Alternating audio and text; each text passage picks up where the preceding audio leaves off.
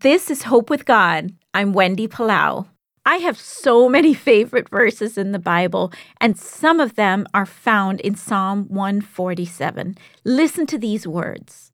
The Lord's delight is in those who fear him, in those who put their hope in his unfailing love. What an encouragement!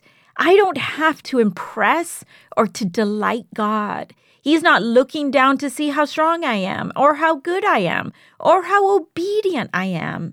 His delight is in those who fear him. And that just means those who see him for who he is, that he is God, he is king, he is creator, he is ruler.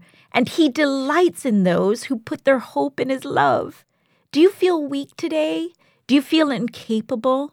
Believe he is who he says he is and put your hope in his love. This is Wendy Palau.